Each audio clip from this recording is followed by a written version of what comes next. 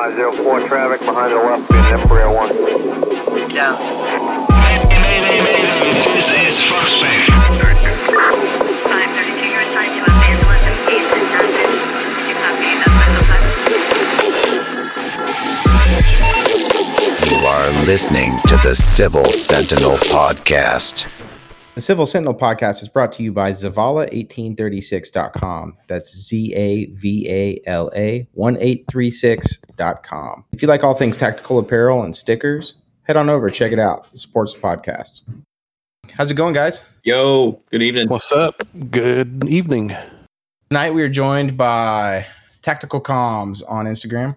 His name's Matthew. Matthew's got quite a bit of experience with comms, and he's made himself a career in comms as well. He's got a lot under his belt, and he's put out some really good content. So we thought it'd be a great idea to have him on. Matthew, how are you? I'm doing great, guys. How are you guys doing? Amazing. Just wonderful, man. I appreciate you having me on. This is a treat. Yeah, I'm glad you got to come on and really been eager for this one. Love your content that you're putting out, especially some of the SDR videos you put out, SDR Sharp and your DSD Plus and all that stuff. That's really good material. I know a lot of people are curious about that stuff. SDR is really hot these days. You're doing the thing that a lot of people want to do and don't really know how. So it's really good to see your content, and we'll get into a little bit of that tonight. Awesome. Excited to be here and talk about it. For sure, man. So where are you from? So I'm from South Carolina. I've been here my whole life. I mean, I'm sure you and your listeners can't tell that I'm not from up north with my accent, but... You mean you're not from Idaho? I am not from Idaho. Yeah. I think that's a first. No, I'm from South Carolina, from the northwestern portion up in the mountains near the North Carolina border. Are you near Clemson area? I sure am. The only football team in the country. Just put that out there. There you go. I did a few jobs out in Seneca. So I spent some time up there. It's a beautiful area, man. Those lakes and the trees, and it's just absolutely gorgeous out there. So I live about 45 minutes northeast of Seneca. There's no easy way to get from my house to Seneca, but yeah, I know where you're talking about. I know your area. That's awesome. And Tito's kind of neighbors with you. He's down in Florida, so not too far. I'm excited for Tito to finally start getting into HF so we can do some NVIS stuff together. You think we can hit NVIS from Florida to South Carolina? It'll be a stretch, but even if we can't, we should be able to do 40 during the day, I think. Yeah, that would be real cool. I'm looking into the HF thing. That might be the next radio buy, is doing some kind of an HF rig. Because at least if I can't get like people around me to get an HF rig, I can at least start stretching the legs out to the guys in Idaho. Civil, if you do it, I could try and get you in Texas. I could try and get you in South Carolina. So it'd be fun. And then I could even try and do my own like local NVIS stuff. Just maybe if I bought 2 rigs and everything, like Wyoming Survival said, buy 2 rigs, 2 computers, and set a base station up at the house and do it that way. That's right. I'm working on it. I got a Q90 I just bid on eBay today.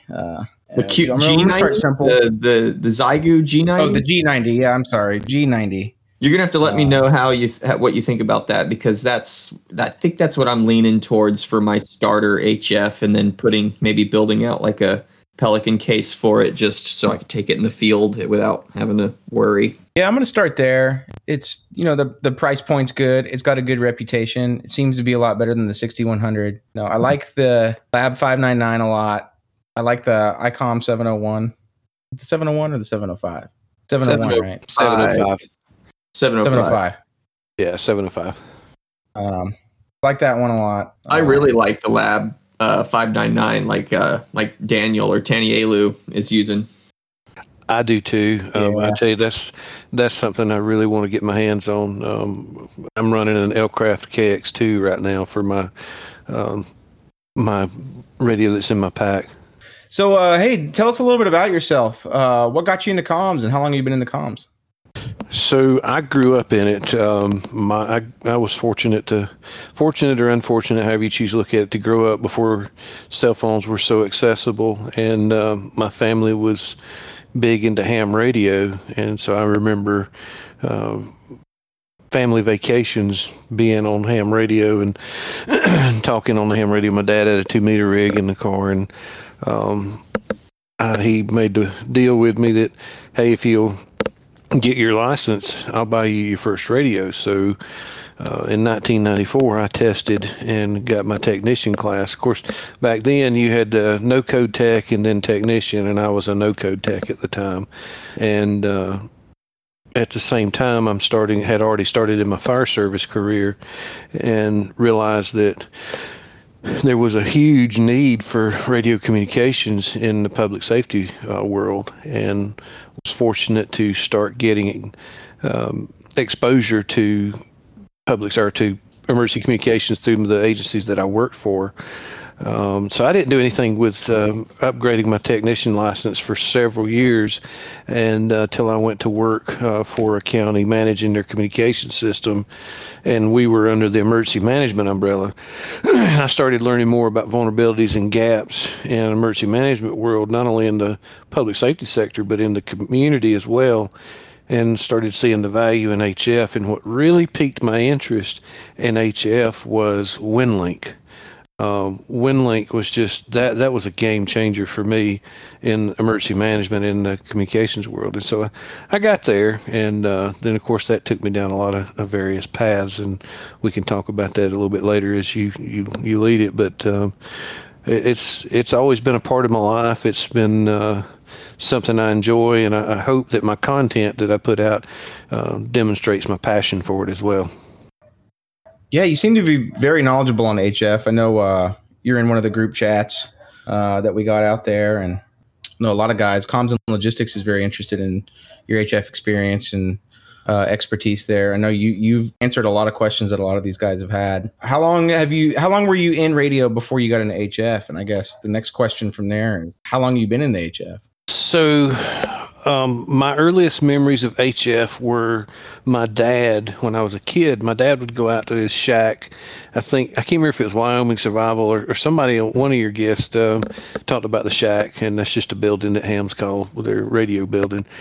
He would go out every Saturday morning and do HF foam patches for missionaries abroad. And a lot of people, when you talk about a foam patch, are like, what the heck is a foam patch? But you have to remember that communications hasn't always been as accessible as it is today, and it used to be very, very expensive to make an overseas phone call. And so what my dad would do is he would make HF radio contact with a missionary overseas, and then connect his HF radio to a telephone to call locally here in the States. Or, it's much cheaper to do it that way. So that was my first exposure to HF, and I got into HF. I can't remember the year I upgraded to General, but it would have been around 2007 time frame. And I really started. No. It was earlier than that, because I took my HF rig with me to Hurricane Katrina in Slidell, Louisiana, and St. Bernard, Chalmette, Louisiana during Hurricane Katrina. So the disaster communications piece of it was tremendous. It was huge to get to start, or that's what really got me into HF. And prior to HF, through 1994 to 2005-ish, was without HF, and then 2005 since. Right on. You got a lot of years under your belt. That's awesome. Yeah, man. that's awesome. Well, the one thing I'd tell you, and I think this is part of our questions later, but no one of us, you mentioned earlier that answering questions, no one of us is as smart as all of us. And it takes all of us to learn and learn together. Yeah, absolutely. Yeah, that's the cool thing about, radio and communications is, and I figured this out very quickly when I started even just studying for my technician license, when I was first getting into all this. And I was like, wow, the world of communications it's a massive ocean, essentially, and it's basically impossible to learn and cover the whole thing. You basically pick and choose what you want to specialize in, and then other people pick and choose the areas they want to specialize in, and then you can collaborate from there. I agree, and and I think, that unfortunately we as ham radio operators have on occasion given ham radio a bad name, but I think that's what's unique about or cool about ham radio is there's something there for everybody. I don't enjoy contesting. I don't enjoy voice on HF. I like the emergency communications, the digital modes. That's what I enjoy doing. I like the QRP or low power. I like figuring out what is the bare minimum I can use to establish comms between 2 points. That's what I enjoy doing, and you know what? That's okay. That's rock on. It's something there for everybody. Yeah, that's really close to the area I want to get into with HF as well, is exactly what you just said. And that's an interesting point that you make. Something we've touched on previous podcasts is for the MCOM, TACCOM world, that's kind of more where this podcast is geared and where our chats are geared and a lot of these Instagram pages are geared towards. I'm kind of working backwards. I'm thinking about it from the perspective of what do I need to achieve as far as communications goes and work backwards from there. How do I fill in those gaps? I think it depends on what you want to do. So, what's your goal? What gap are you trying to fill with emergency communications? If your gap is, hey, I just want me and my teammates to have close in secure comms, then there's a method, there's multiple methods, multiple tools that you can do that with. If you want wide area communications, there's another set of tools and skills that go with that. I think the first question you really have to ask is what gap are you intending to fill with your desire to get into emergency communications? And so we'll ask you the question and I'll see if I can answer it. What are you trying to accomplish? What gap are you trying to fill? For sure. Originally, getting into comms for me was I started off in the 3-gun world, going to 3-gun competitions, and then that quickly led into I want to learn more about tactics, team tactics, small unit tactics, and that kind of led me down the rabbit trail eventually to joining a militia here in Texas. And the militia was a bunch of police officers, firefighters, veterans, but the guys who led it were all 82nd Airborne guys, and they basically use their expertise, what they used during the Iraq, Afghanistan years, and taught small squad, fire team tactics. And so naturally communications was a big part of that.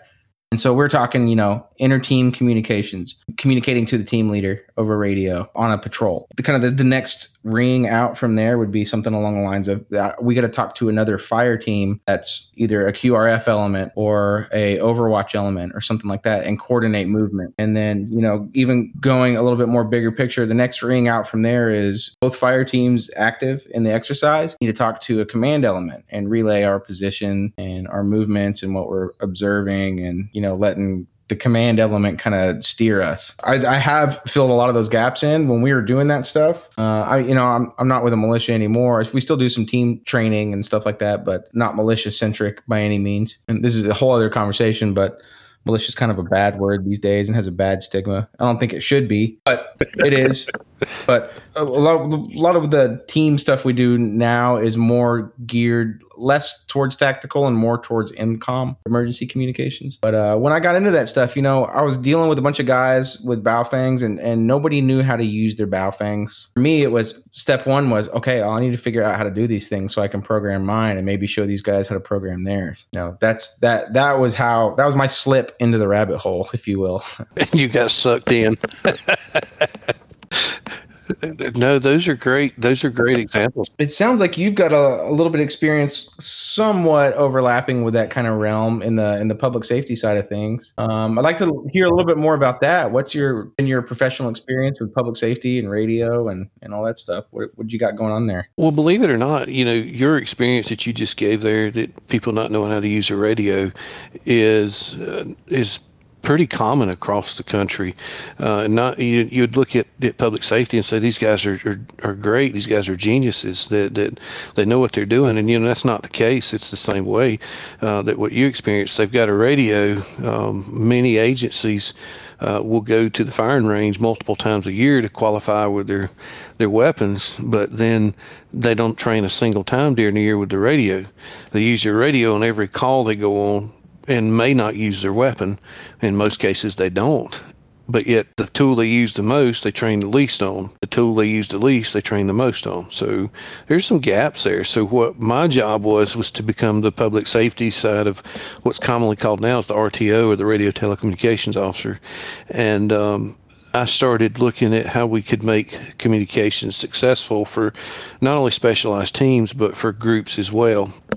And so the SWAT teams that I worked with, we would put them oftentimes on a simplex tactical channel. And simplex is just a name for radio to radio or direct line of sight. It didn't use repeaters, towers, things like that. It was just a tactical direct channel.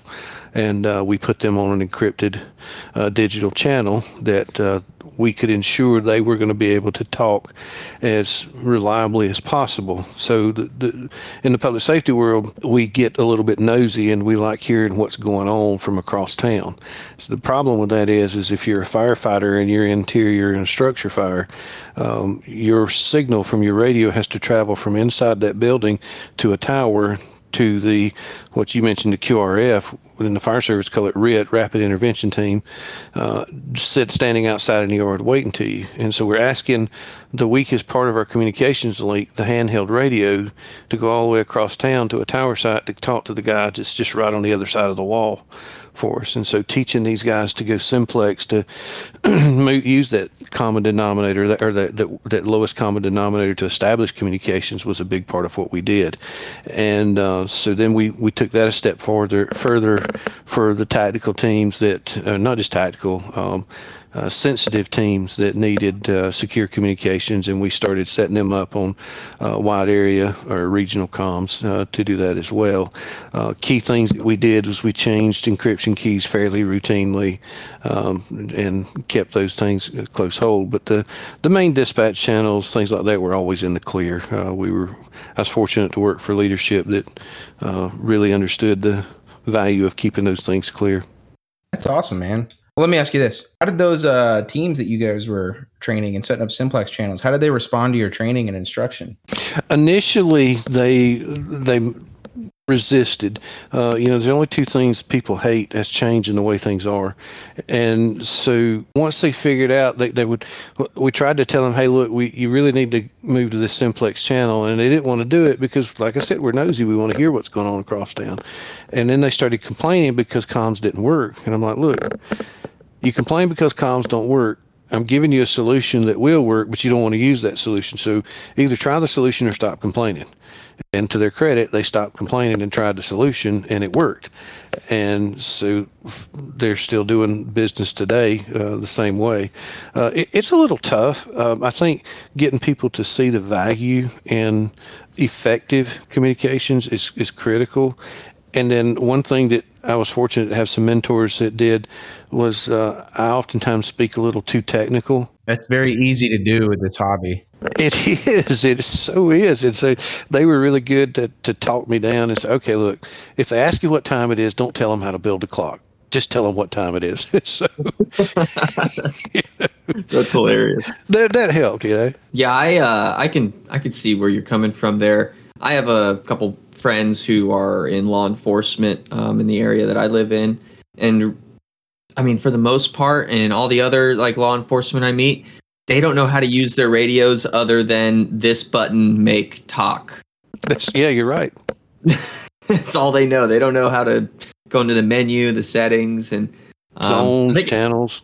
Yeah, I think I was talking about it in the group chat the other day about how the agency, the neighboring county, the sheriff's office that my buddies work for, they're about to spend, I think they were like $25-30 million to build, I believe what he said was 14 new tower sites. This agency is running the Harris XG 100P, which is a tri-band P25 and analog radio. The county we're in is mostly pretty rural. The south end of the county, it's not urban, kind of suburban, but most structures are 4 stories or less, and it's still pretty dispersed and good amount of vegetation. And I learned that they're running on, just through Repeater Book and all this stuff, is just publicly available information, but they're running mostly like 700, 800 megahertz. And my buddy's telling me they're about to spend all this money on these 14 new tower sites because they don't have comms. There's tons of dead zones throughout the county, especially the more rural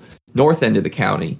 And I was like, dude, you guys are doing this all wrong. I was like, first off, it's pretty much standard that the officers run their radios on their belts in a pouch without an antenna relocation kit. So they're running 7-800 off a belt. Keep in mind, like I said, these are tri-band radios. I'm sure you guys know this. And I suggested to my friend, I was like, dude, I don't know how the Harris repeaters work for the towers, but I would imagine if you're using the Harris repeaters and you're using the XG100Ps, I'd imagine everything's tri-band and everything communicates that way. So you could just reprogram these radios to run on VHF. I bet you would complete every comm that needed to happen, especially if you relocated your antennas with an antenna relocation kit up to like your shoulder or something. And you guys could spend like a couple $1,000s and not like $30 million. There's so many variables in that, and I tell you, that's a tough decision to make, because one of the first antenna relocation kits I remember coming out was for the HT1250, and on VHF, that thing was a disaster. Antenna kits, and it depends on the frequency you operate on, most antennas need a ground plane to radiate effectively. And, when you take that antenna off of your radio in a handheld world, you're lessening that ground plane to work. And if you think about it, it makes sense, because if you mount an antenna on your vehicle, if you go ahead and make the decision, all right, I'm going to pop a hole through my roof, and you put that antenna in the center of the roof, it performs better than the fender mount that you have that little angle iron on, or somebody has mounted in the bumper. I mean, there's so many variables to it, but every antenna needs some sort of ground plane. And I don't know, that's a tough one to be in. I know this most infrastructure, tower sites, it's outside of 700 and 800 megahertz, it's difficult to have band splits. I mean, I think theoretically you probably could, but most people don't. I don't know. That's a tough one. I couldn't help but think, I was like, there's some way you guys could improve your communications without spending $30 million. In my notes, you sent the notes for tonight, and I put at the very top, there is no easy button. No, there is no one size fits all. The other factor there is it is a government contract, and everybody knows how these companies like to exploit the government contracts and get every single penny out of it that they can. So there you go. I'm pretty sure that they have to spend the money, otherwise they don't get, if they don't spend everything that they get allotted, then they get less the next year. So they basically just have to like max out the budget every year. I think it depends on who you are and whether you're, where you are in the country, what level of government you're in. To that respects, most government entities, when they start looking at a building or at a communication system, they want there's a term or a common phrase. They look for 95% handheld coverage at the hip, and depending on the frequency you go, it can get very expensive. I mean, it's up here in the mountains, 800 doesn't work very well, but down around the coast, it would work perfectly. So it just depends on where you are and what you're doing. Yeah, I remember I was reading a study not too long ago, and I think there's been some posts about it too, but there was a study done that basically analyzed radio performance from radios mounted on the hip, radios mounted like on the chest, and then radios with basically the antennas relocated to the shoulder. So the antenna is basically sticking up around head height. And obviously, I guess having the antenna up at head height was like a 40-something% increase in signal strength with the antenna relocated up to the shoulder height. I can see it being an improvement. I would want to know, what the antenna relocation kit coax is, because particularly at 800 megahertz, you're going to have a good bit of loss in small quest. But I mean, you're talking 3 feet, so you shouldn't have that much loss. The best method, which is just not practical in today's time, the best practice to get your maximum coverage is using your handheld in your hand at head height with the antenna straight up and down. Exactly. That is the best. That is the best. But that's not always practical, because if you're a police officer, you need both hands ready to go, and you don't need to be tying up with the hand unless you need to. Same way in the tactical team. I couldn't imagine having to take my handheld radio out of my chest rig or however you're going to run it so I can communicate. Civil, you mentioned something a little earlier. You was talking about that people not knowing how to use their radio, and I think that's one thing that we see a lot of in not only MCOM world but the tactical world as well. It really doesn't matter what brand radio or what level of digital, analog, encryption, whatever. The weakest link is always the user. It's if we're not teaching our folks to use the radios, it really doesn't matter what we give them. Radio is one of those things, from my experience, that you can sit a class of people down and teach them and make it mandatory, but if they don't want to learn it, stuff's just going to go way over their head. That's right. Yeah, it will. And we've talked about it before. A lot of people don't, I guess, see the value in a rigid and robust communication standard. But yeah, I have the same problem trying to get people to really get to want to learn more about radio. I think we as a culture have become so comfortable with the accessibility of communications. You think about what you do on your cell phone every day, and it's, where I grew up in the time before cell phones, I remember what that was like. I tell this story in every communications class I teach. When my middle son was learning to drive, we rode over, about an hour away from home, and we got on the interstate, and I said, "All right, take us home, son." And he pulls his phone out of his pocket and hands it to me. And I said, "What do you want me to do with that?" He says, "Plug in, I need you to put home in my GPS." And I said, "Just get on the interstate, southbound, go take us home." And it hit me, he did not know a life without technology. And I thought, man, this is huge. Why have I not seen this before? People don't realize how fragile our technology and our infrastructure is in communications. And when you look around in just recent years across our country, there's plenty of instances where regions lost communications, whole communities lost communications for days. Look at the Nashville central office bombing at Christmas morning, 2020, 2029. Yeah. 2020. Yeah, Christmas. I remember. That affected communications across multiple states. More North Carolina this past year with the substation attacks. An entire county was without power, and how many cell sites went down off of that? How much internet was lost off of that? On and on and on. It doesn't take the big one to make us incapacitated for communications. All it takes is the guy that didn't call in and locate lines before he digs with the backhoe. Yeah, totally understand that. I think I've even talked about it before as well, but it was maybe a month or two ago. I was getting off work. I tried to call my fiance at home. Like a couple minutes, she didn't answer. It just, rang through. And a couple minutes later, she texted me and was like, "Hey," because she knows I'm about to get off. I call her every day on my way home. And she texted me, she's like, "Hey, the cell service is down for the town." She heard something about somebody wrecked a car into like the cell tower or like a power line that feeds, the cell tower or something. I didn't look too deeply into it, but we still had power and Wi-Fi at the house. So she was able to get a text out to me that way. And I was like, "Oh, this is perfect." I was like, I got my radio with me. I got my magnetic mount antenna in my truck. So I went and I threw that mag mount up on the roof real quick, ran the coax down through the door and hooked up my radio. And then I texted her back. I was like, "Hey, go grab my spare radio." And I've showed her how to use it a little bit. And I keep it set to a specific frequency when I power it off, and it powers back on to that same channel every time.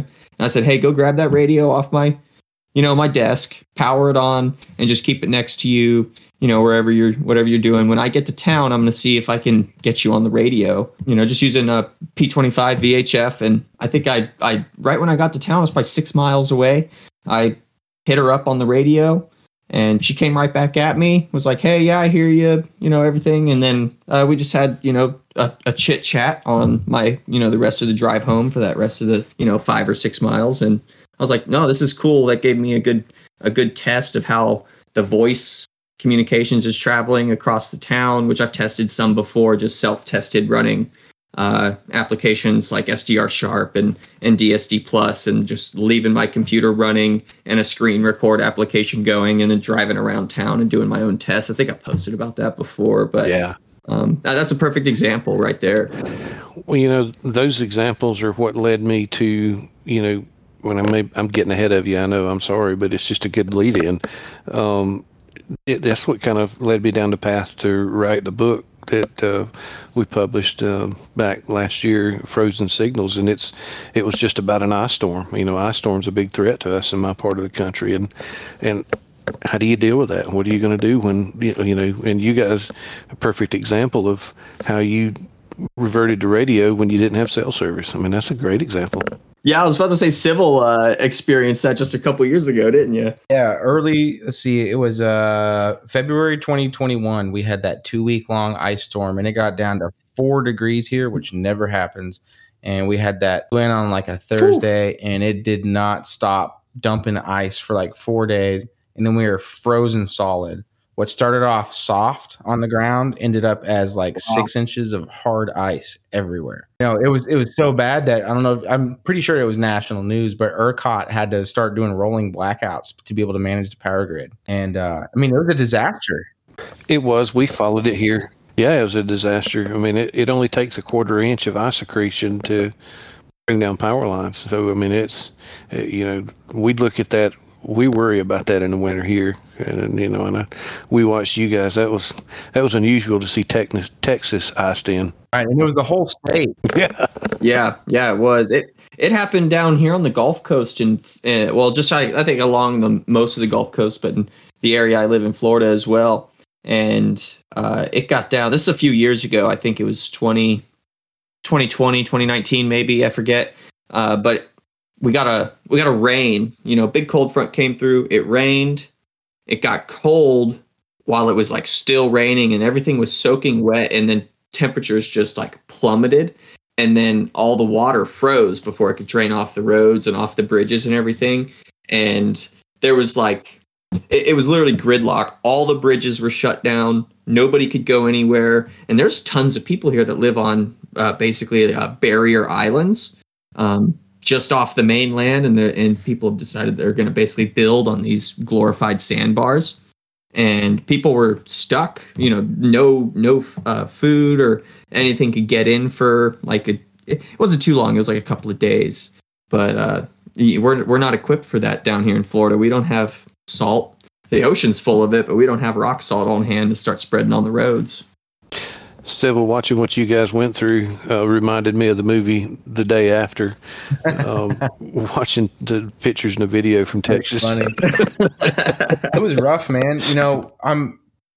I went to college in Colorado, so I spent several years living in icy conditions and winter weather conditions, and so I feel like I have some kind of benchmark on how to deal with it. But most of the people that live here, pretty much 90% of the people in Texas at the time, they have absolutely zero experience driving on winter weather conditions.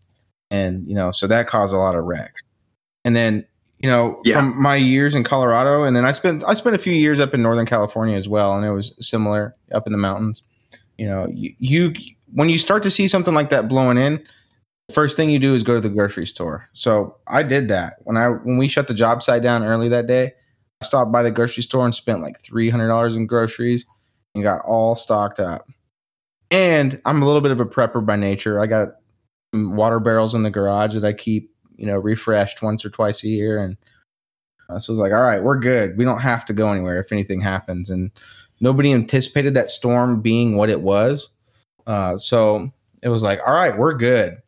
But for everybody else that wasn't a prepper or prepared for any kind of natural disaster, and that was a natural disaster, they had to figure out how to get out and get food, get calories, get clean water. In our neighborhood specifically, a truck slid off the road and hit a fire hydrant, and they had to shut the water main down. And there was not enough crews available to get out there and fix it. Plus, it was too cold. So the water was down to our neighborhood the entire time. Fortunately, me thinking ahead, we had sufficient water on hand that it wasn't a problem for us. And I was able to share some with the neighbors as well. Situations like that, like communications, if the power didn't go down in our neighborhood, I can't answer the question of why, but I know that there was neighborhoods that power did go out. When the power goes down, the cell phone towers go down too. The cell phone towers go down, you have no communication. And so what are you going to do if you have an emergency? Most people do not. And, radio is a good tool that we could have had in that situation had power gone out. A few key neighbors that were really close within the neighborhood, if everybody had a radio, hey, this is what you do. When power goes out, you flip your radio on. Now we're able to communicate with each other. Hey, what do you guys got over there? I got some extra bread. Well, I got extra water. Let's meet up and trade. Even something as simple as, passing a radio out to the old lady that lives down the street who's a widow who can't take care of herself, and it's just telling her, hey, if you have any troubles, give me a call on the radio. I'll be glad to help you. If there's no cell phone, no internet, she can't do that. She can't communicate. Just having a little handout radio, something like that, to take care of your elderly neighbors would be beneficial as well. I think, I'm trying to think how to say this. I'll catch a lot of flack for this. I despise Bofang radios. And I know in our group chats a lot of times. Somebody will get excited about it. Let's hear it. I know in our group chats, it is. But I know in our chat sometimes, it kind of sounds like I'm defending. But your case of having a handout radio or a throwdown radio, that's a perfect place for a Bofang radio. That is a perfect place because you could spend $100 and get like 5 of those things, and if you throw them away, okay, who cares? There's a place for them. I think my frustration with it is whether it's a Bofang or it's an XTS or 5100 or a VP series, whatever it is the weakest link is still the people. You could have every bit as a secure communication on an analog channel as you can a digital. Your weakest link is still your people. Your vulnerabilities is still your people. If you're using the same encryption key over and over and over and over and over again, it's still the people. There's so many variables of that, but that is a perfect example where you could have we'll just call it a throwdown radio. We need a throwdown radio. Do you want to spend a few $100? Oh yeah, and thanks to you guys, the price of 5100s are going up on eBay now. Everybody's trying to buy them. So.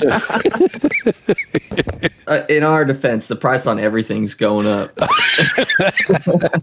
All right, the eggs I've been buying are $8 a carton now. They were $4. They literally just doubled in the last 2 weeks. Bro, I bought eggs yesterday for $2.39. Believe that? Wow. You what? I'm coming to Texas. Down here. For some reason, they had eggs for $2.39. I don't know either. That's cheap.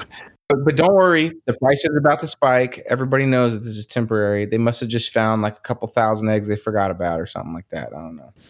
What kind of eggs are you buying? Are you buying like the Great Value? We got Winco. I don't know if you know what Winco is. It's like a budget grocery store, but it's not like a cheap budget grocery store. It's like, the way they pass their savings on to you by they don't accept credit. They only accept debit, and they don't have any baggers. So you have to bag your own groceries, and they cut down on the overhead as much as possible. Kind of like an Aldi. Yeah, exactly. Yeah, that's but they had them, and they had them for $2.39. I was like, well, shit, if they're $2.39, I'm buying a couple of them. That's the way to go. So you mentioned rabbit trail. I just lost my whole train of thought. I had a good thought, but it's gone now. Anyway, we were shit talking Baofangs, and then we got caught on eggs. Who knows? What is your honest thoughts on the Baofeng and cheap analog radios? So I think we in the communications world, especially those of us who are helping people get started, need to be very careful of saying of painting everything with a broad paintbrush.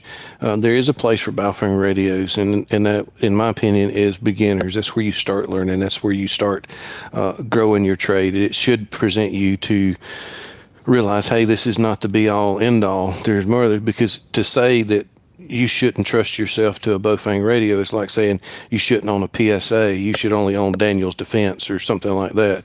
At the end of the day, they'll both get the job done. It's just one is a little more well built and capable than the other. And it goes back to what you're doing. If you're just establishing emergency communications, maybe a Baofeng is fine for you. I don't like them. I fought the fight with public safety for years. Well, I can buy this. I remember having an argument with a fire chief. Well, I can afford to buy this radio. Well, if we were talking about a cheap air pack, SCBA, Chinese air pack, would we be having this conversation? No, we wouldn't be. You just think that because the radio hears and talks that it works. That's not necessarily true. It doesn't work for every application, but there are applications that it does. And the one thing that I do like that Baofeng has probably they're probably funding the Chinese Communist Party now with it is the accessories you can get for a Bofang radio, a UV5R, the different types of batteries, the different types of charging capabilities, you name it, it's there. And not many radio manufacturers are doing that level of and they're dirt accessories, cheap. But there's a million Bofang accessories for those things out there. Dirt cheap. Yeah, Anything can be dirt cheap when you have 10,000 8-year-olds that you pay nothing to build your shit. You're not wrong. But That's part of my main problem with the Baofangs is I try to give as little money to China as physically possible. Yeah, that's my big thing. well, and that's a fair point, but just, we can't argue that we shouldn't trust a Chinese radio, because there's some people in our communities that use Chinese keyloaders. Not just the keyloaders, but look at Hytera. Hytera is a reputable, solid, hardcore, durable radio, and it's Chinese. Yeah. So I look at it a little bit different. Whether it's a Bofang or whether it's a keyloader or it's a cell phone or whatever, what information am I freely giving the Chinese? How do I know that the information that I'm putting in that device isn't somehow capable of being transferred to the Chinese government? Look at what we know, TikTok, what it's doing. That's fact, so. Right, and the Huawei phones are still banned from this country for that reason, because they know for sure that those chipsets are taking data and relaying it back over the network to China. But they do have their place. They don't have their place in my team. I do have a few for a throwdown radio just for I need to give one to my senior citizen that lives down the street or something like that. But they have their place. They just not with me. Yeah, I agree. And I tell people that who message me as well that, it's basically exactly what you said is the Baofeng is a good entry level, very low barrier to entry. But my main thing is I always tell someone is, okay, go ahead, get a Baofeng, but I want you to get a kit that comes with a programming cable. Download Chirp, it's free. Learn how to program the radio, not only from Chirp and from a computer, learn how to front panel program it. Learn how to do all the features. For God's sakes, at least learn how to put the damn thing in low power. Right. Absolutely. I've met people who don't even know how to do that. I found a bug there recently. I noticed that if you have a channel programmed in the Baofeng and you want to switch that programmed channel to low power, you cannot do it. You have to go back to VFO mode, punch in that frequency, and then you can do low power. Oh, wow. We're doing a little bit of training out here, and a couple of guys had Baofengs. I was like, look, emissions control, let's talk about it. Let me show you how to do this. Like, hand me your radio. Oh, it's on high power. Okay, let's bump it down to low power. I'll show you how to do it. And I did it, and then when I went back to the home screen, it still showed high power. I was like, wait a minute, I just switched it. Let me try it again. I did the same thing. It was like, let me try it again. It did the same thing. It was like, this isn't good. This means that if it's programmed, it's going to stay in whatever power level it's programmed in. But once I bumped over to VFO mode, it's free for all at that point as far as programming is concerned. You can punch in your frequency, your offset, your tone, and change your power level. You don't have anything to worry about. I'm holding my Baofeng right now, and I'm on a pre-programmed channel, VTAC3, which is VHF TAC channel 3. And if I press the hashtag or pound button, it cycles through high, medium, and low power because this is the UV5R TP triple power. It cycles through. If I press the PTT, it stays in low power. I wonder if these guys have an older firmware then. Yeah, it could be, which you can update, I believe, with Chirp. Can you really? Can you update the firmware on that thing? I don't know that for sure. I'm not sure about that. Don't quote me on that. I think you can. We'll get it edited out.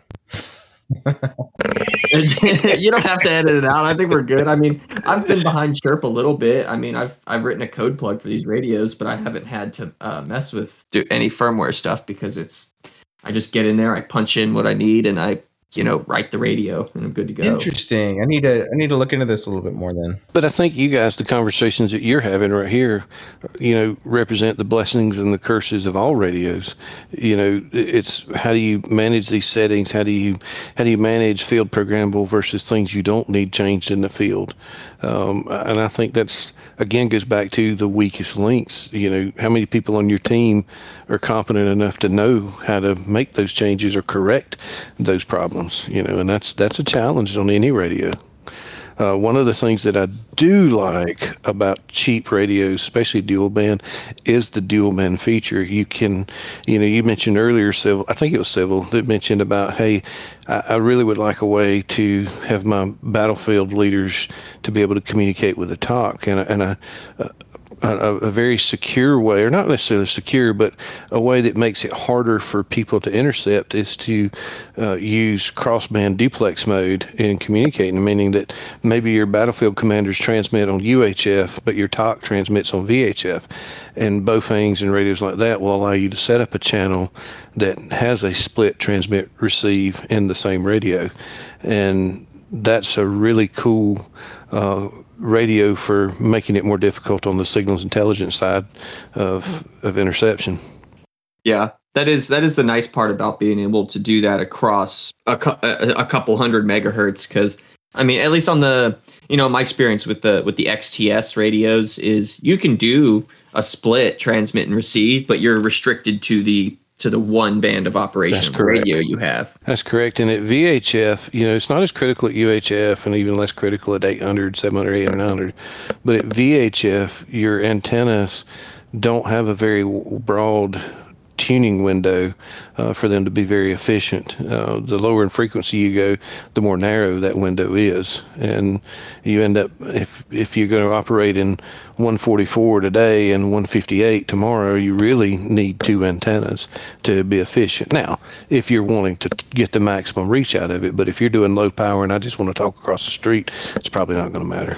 Yeah, it's a good point. We did a live with an Instagram live the other night with Resilient Civilian. I got a little SWR meter, and I was checking the FRS frequencies on the SWR meter just kind of as a demo. What I noticed was it was getting like a 3.14 SWR. I was like, wait a minute, that's not good. Out.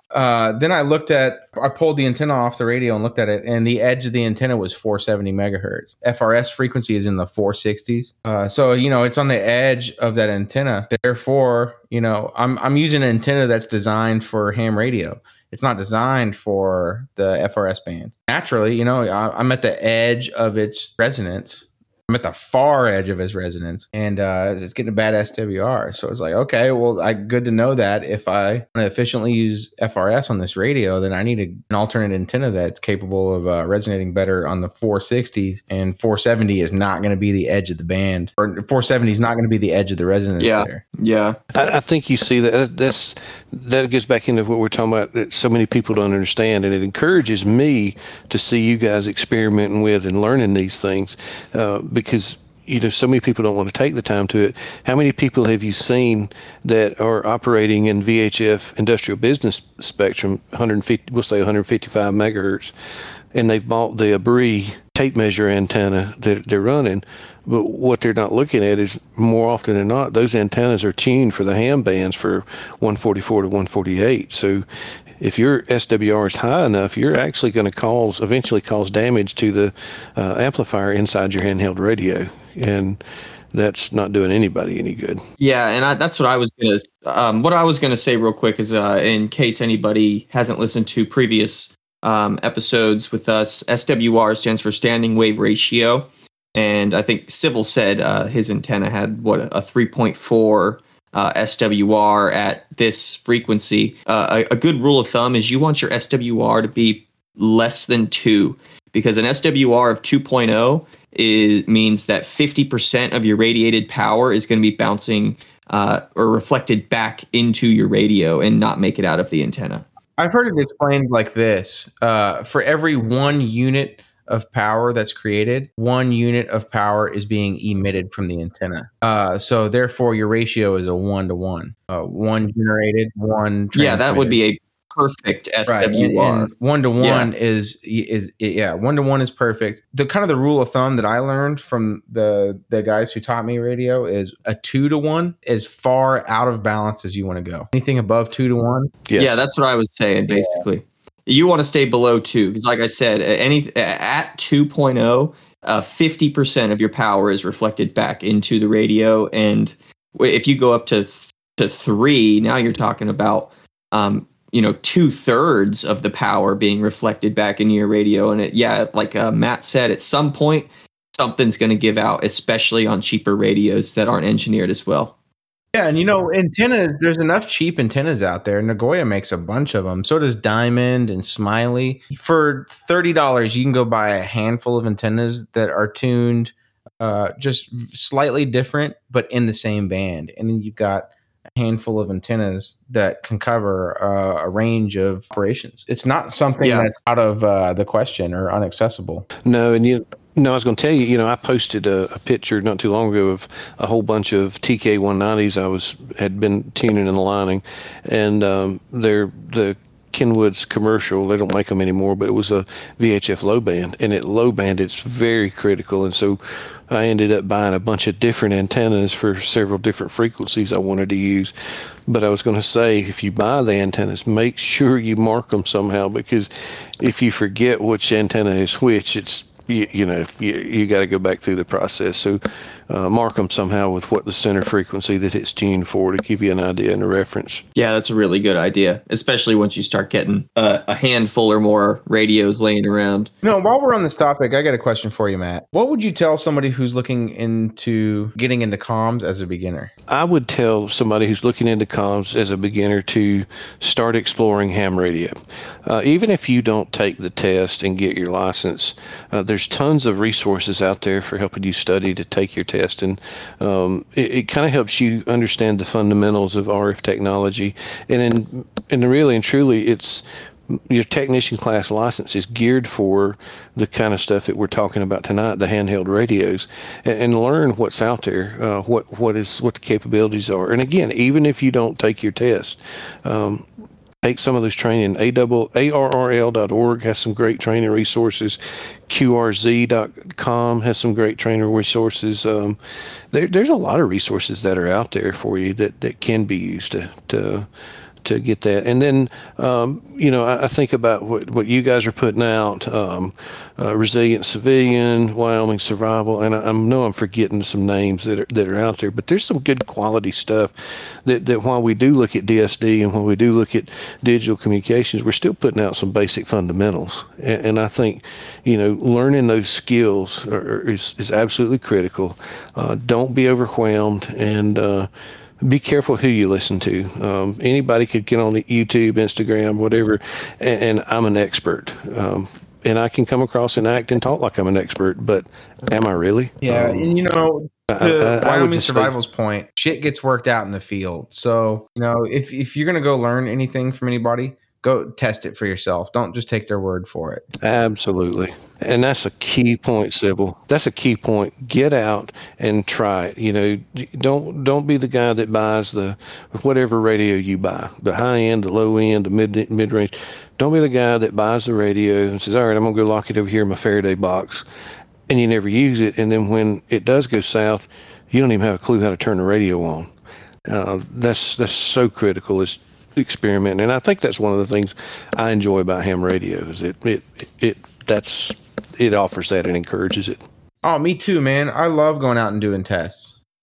Today I did a post. I tested TMS on these little BTEC DMRs that I got. Mostly, I'm continuing tests on the BTEC because that's what we use in our little training group here. I've got some EFJs here that I'm lining up to test. I just haven't got around to it yet. For the sake of priority, I'm testing these BTECs. I stuck one with a Nagoya 771 antenna, which is going to receive a little bit better on my workbench in my garage. Nothing special, no special conditions, but I turned it on. And I took the other radio, the other BTEC I have with me. I was going to fill up some water jugs, and I just drove around the neighborhood and stopped at different intersections.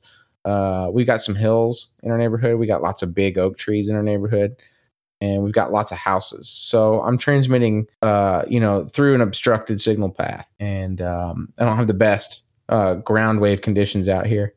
So I kept it on. I'd go to different locations around the neighborhood, and I'd send a TMS message on low power, and then I'd send a TMS message on high power. I go to the next point, repeat the process. Go to the next point, repeat the process. And then I got back home and I checked it. All right, which ones made it through? Which ones didn't? And it kind of gives me a benchmark of this is what's going to come through on high power. This is what's going to come through on low power. You know what? I mean, as simple of a test as that was, it made my trip to the water station 10 minutes longer than it should have been. It was a quick, easy, get out there and test it kind of scenario. And I have fun doing it. And I'm eager to know what the outcome is. By the time I get home, when I pick up my radio and look at it, which messages came through, I'm like excited to see which ones did and which ones didn't. It's the kind of stuff. It's like you don't need to just buy a radio and lock it in your safe and think you're going to be all good because you have a radio. You need to know the limitations of it, especially where you live, where you work, where you spend your time. That's kind of what I was getting at this afternoon when I made that post. But go have fun with this stuff. I actually enjoy doing it. I know, Tito, you're doing a lot of radio tests. You have fun doing it. And Matt, you made your DSD posts, demodulating digital radio. I know you have fun doing that stuff too. So I'm having a ton of fun doing that right now. I enjoy it. And, you know, DSD, I actually stumbled up on it by accident. We were chasing some interference at some of our sites, and that's actually how I got to learn more about DSD and the fact that it'll decode so many different digital modulations. That's a cheap tool, and it uses that $30 RTL SDR device. I mean, that's I love doing that. I love getting it out there. yeah, man, and plus, it shows you a little bit of the vulnerabilities that exist for people who are using digital radio. You know, what got you into our chat, watching your video of running SDR Sharp with the SD Plus on it. You were capturing messages and it was showing, you know, talk group ID, radio ID. Actually, tell us a little bit more about that, what you were doing with that test. Dive into that, break down what you were doing there. Yeah, sure. So, watching, I'm trying to think how to say this. So there's a big push on running everything encrypted. And we need to be very careful and to falling into the trap that I'm running AES 256, so I'm good. And that's not always the case, because you can run AES 256 on P25, DMR, you can run it on NextEdge, whatever. If the radio is capable of handling an AES 256 encryption module, you can run that. And so I wanted to make sure that people understand, hey, look, it's good that you're wanting secure comms, but recognize you're not necessarily good. You're still giving up a fair amount of information. So most of your digital modulations are still going to pass the radio ID, the talk group ID, in the clear. DMR, digital mobile radio, is a standard. Believe it or not, DMR was implemented by the European Telecommunications Standards Institute. I think I'm saying that right, ETSI. DMR Tier 2 is the standard, and all DMR systems are based on that Tier 2 standard. Now, everybody adds their own little flavor to it, things like that. But at the end of the day, in DMR, not only is your radio ID and talk group ID available, your text message, your short message data is transmitted in the clear. And that was one of the things that I was showing on the video for DSD Plus was, hey, here's the radio. I programmed it. The channel I'm running is encrypted. It's using, I think I can't remember now, but it was just the built-in encryption key on the radio. And the text message was broadcast straight into the clear. Now, there are things that we can do to secure that message, but the main thing is don't fall into the trap that just because I'm encrypted that I'm good. Yeah. And I've made a post about that recently where I think, you know, it's kind of cheesy almost even, but I was basically telling people to go pick up the U.S. Marine Corps Radio Operators Handbook. And a section in that book covers communication security and communication security, emissions control. There's a whole chapter on all that kind of stuff. And then the part that talks about cryptography is actually the radio operator's third layer of defense. It's not the first. Essentially, you know, one of the things that I posted a few things about it, but this gets a little complex, but we use a Raspberry Pi to generate our cryptography because it has a random hardware ring generator in it, and has the ability to generate as close to true random as we really can get without a bunch of 10-sided dice or whatever it is that you run for one-time pads. But having random call signs, tactical call signs, having random secure keys, that you're using a brevity matrix, that, you know, even if somebody decrypts your encryption key, they still got to figure out what it is that you said, you know. Yeah. So I think there's a lot of there's a lot of different layers to it, and just because you're using one doesn't mean you're good. Yeah, and that's where I was kind of going. You know, the radio operator's handbook talks about how cryptography and encrypting the actual data is the third layer, because, like you just said, it is a layered approach. And we've talked about it before on the podcast, where how it, you know, every step you take, every layer you implement is I don't think it's aired yet. We talked about this with C5, and every layer that you add is just another point that makes your potential adversary have to work harder for that information, and which gives you time. Absolutely. Think about it like this. Suppose you accept as your team, we're going to use DMR for our team comms, and we're going to do digital, encrypted, everything. And we know that our text data is being broadcast in this clear. If the only thing that comes out is Charlie 2 Alpha, Delta 8 Bravo, and then some alphanumeric codes, what have you really told anybody? Nothing. The only thing you've given up is your RF footprint for a short burst. A good resource to talk about that layer of security, Google Number Station. Today, there's still broadcasts that go on that are just random numbers being broadcast by militaries all over the world that may or may not have messages, but it's just a string of numbers and letters, for lack of better words. You may accept that. That's up to your group. There's also, isn't there that like the Russian number stations too? They're doing the same thing. There's that one that's been running for like 60 years. And it may or may not be, but it's crypto. It may just be trash. It may be something. We don't know. There's people who have dedicated their entire lives to trying to figure out that like Russian, that shortwave, number, transmission.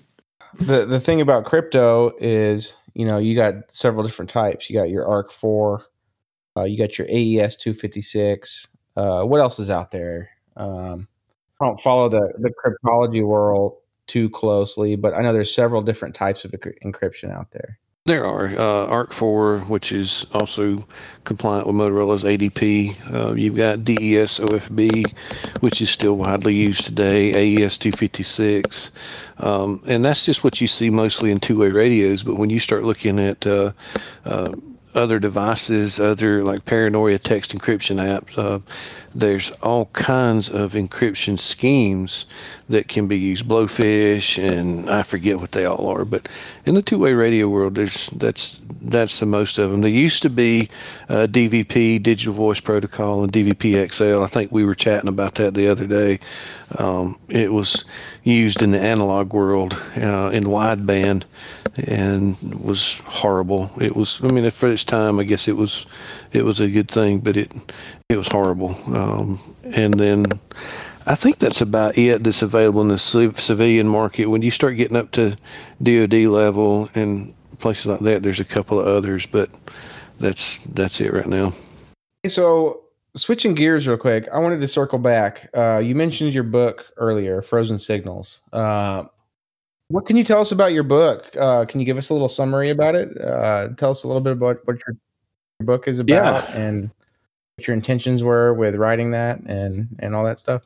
Yeah, absolutely. So my inspiration for that book was the Partisan Operator Journals by John Jacob Smith. If you've not read that book, that's a great book. But for me, the foundation of it was, as I mentioned earlier, there's so many more things that can take our communications down than just an EMP or just a nuclear attack. As I say it like it's not really a big thing, but we tend to look at that, and when we're trying to push emergency communications, we're pushing it from that EMP perspective, where it gets glass-eyed because they're like, well, that's never going to happen, whatever. So I looked at my area and said, what scares us is an ice storm. And the foundation of a book is a family that had taken steps to be prepared and with their self-worth at home, or self-preparedness at home. And he had developed the key character in the book, Jack. He developed a core group of friends and had taught them and worked with them in building redundant and resilient communications.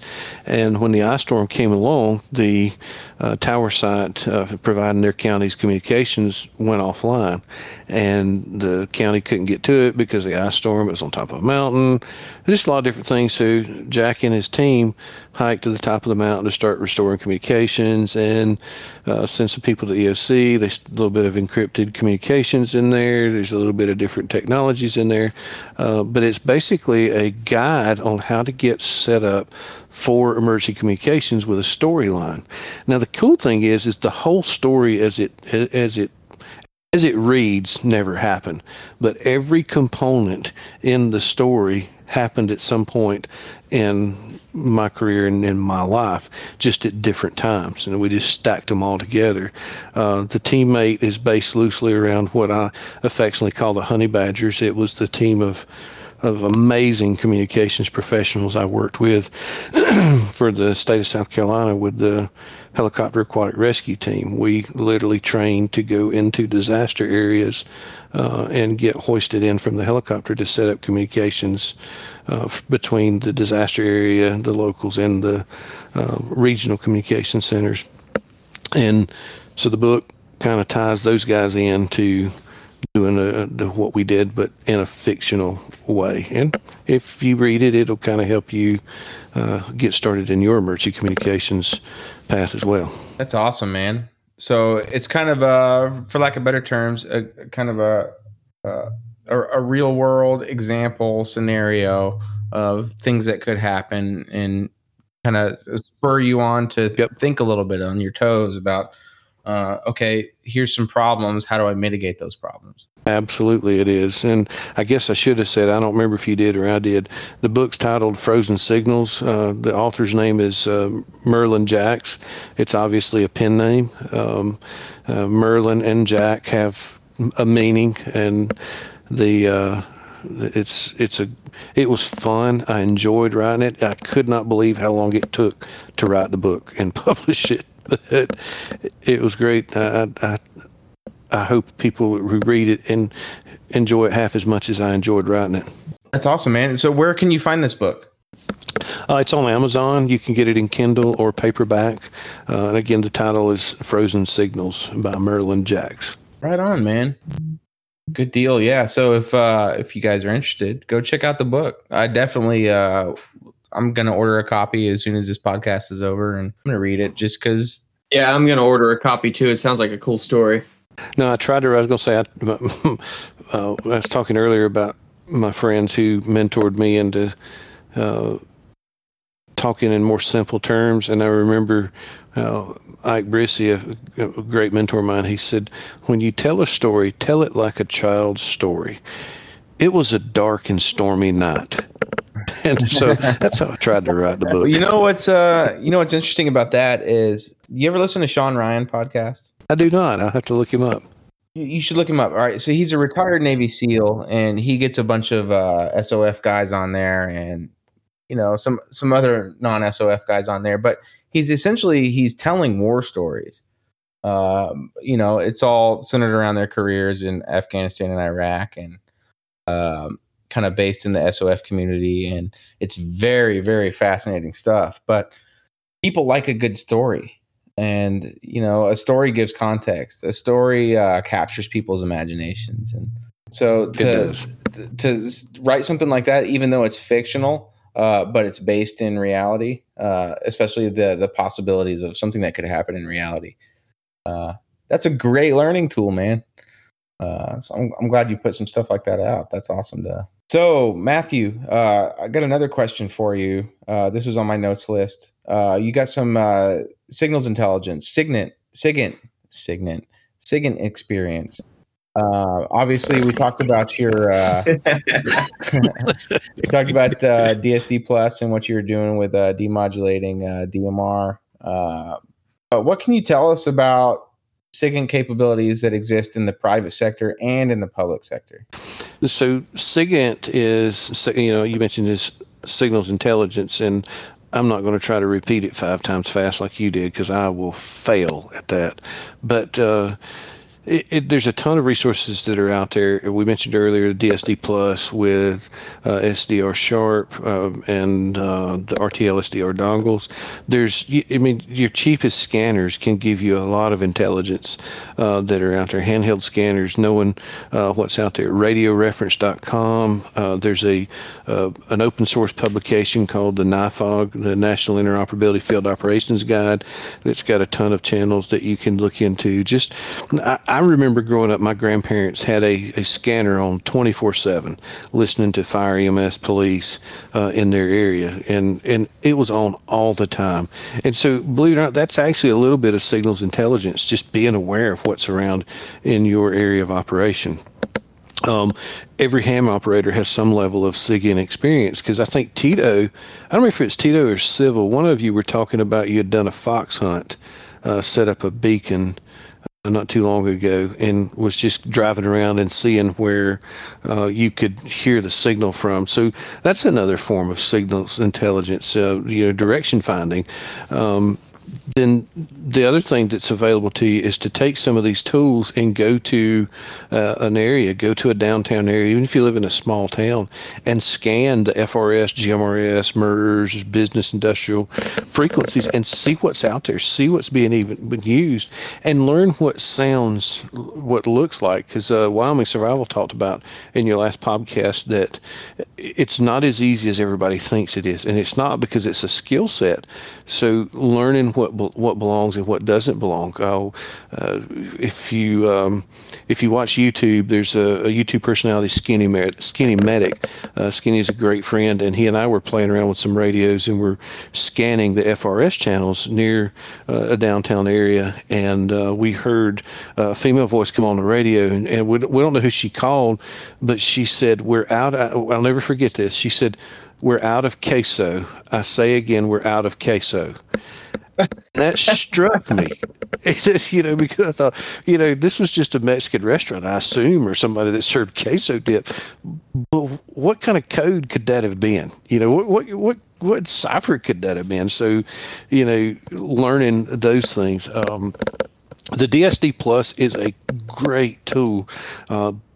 But what I like to do is take that handheld scanner, and scan those common frequency bands. And when something stops and catches my attention, I'll hit the pause button or write the frequency down and move over. If I hear a digital signal, I'll transfer that frequency into my SDR Sharp software and start looking at it and saying, okay, what am I decoding? What's out there? There's a great resource, a great movie about... what was in it? Not movie. It was a docu-series. Let's see if I had it wrote down here. It was on Netflix. It was about... I know I wrote this down. It was about Stingray, the Stingray device that the federal government used to have, that was capable of emulating a cell phone. And it was something like Web of Lies. Here it is. Netflix's Social Dilemma is a good one. And then Web of Make Believe, Death, Lies, and the Internet, Stingray Part 1. That one's a great one. I would challenge everybody to watch that video. It's real world. It's not fiction. It really happened. There's case law with it now. That's out there. Yeah, when it comes to the Stingray, there was a podcast called Stuff You Should Know out of I think UGA or NYU. Anyway, there's a podcast called Stuff You Should Know. They had a whole episode about the Stingray, and the episode refers to other podcasts that are out there. It was kind of a collaborative effort, but they tell the whole story about how the Stingray was discovered.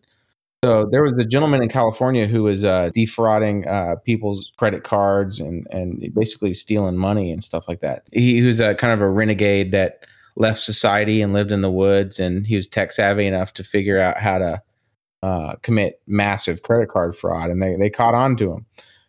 So they caught up to him, they arrested him, and he spent endless amount of hours combing through court documents and public information and found references to this stuff and found out that this technology existed. And then he represented himself in court and brought it up, and the government had no choice, but because it's in court, they had to acknowledge that, yeah, this thing exists.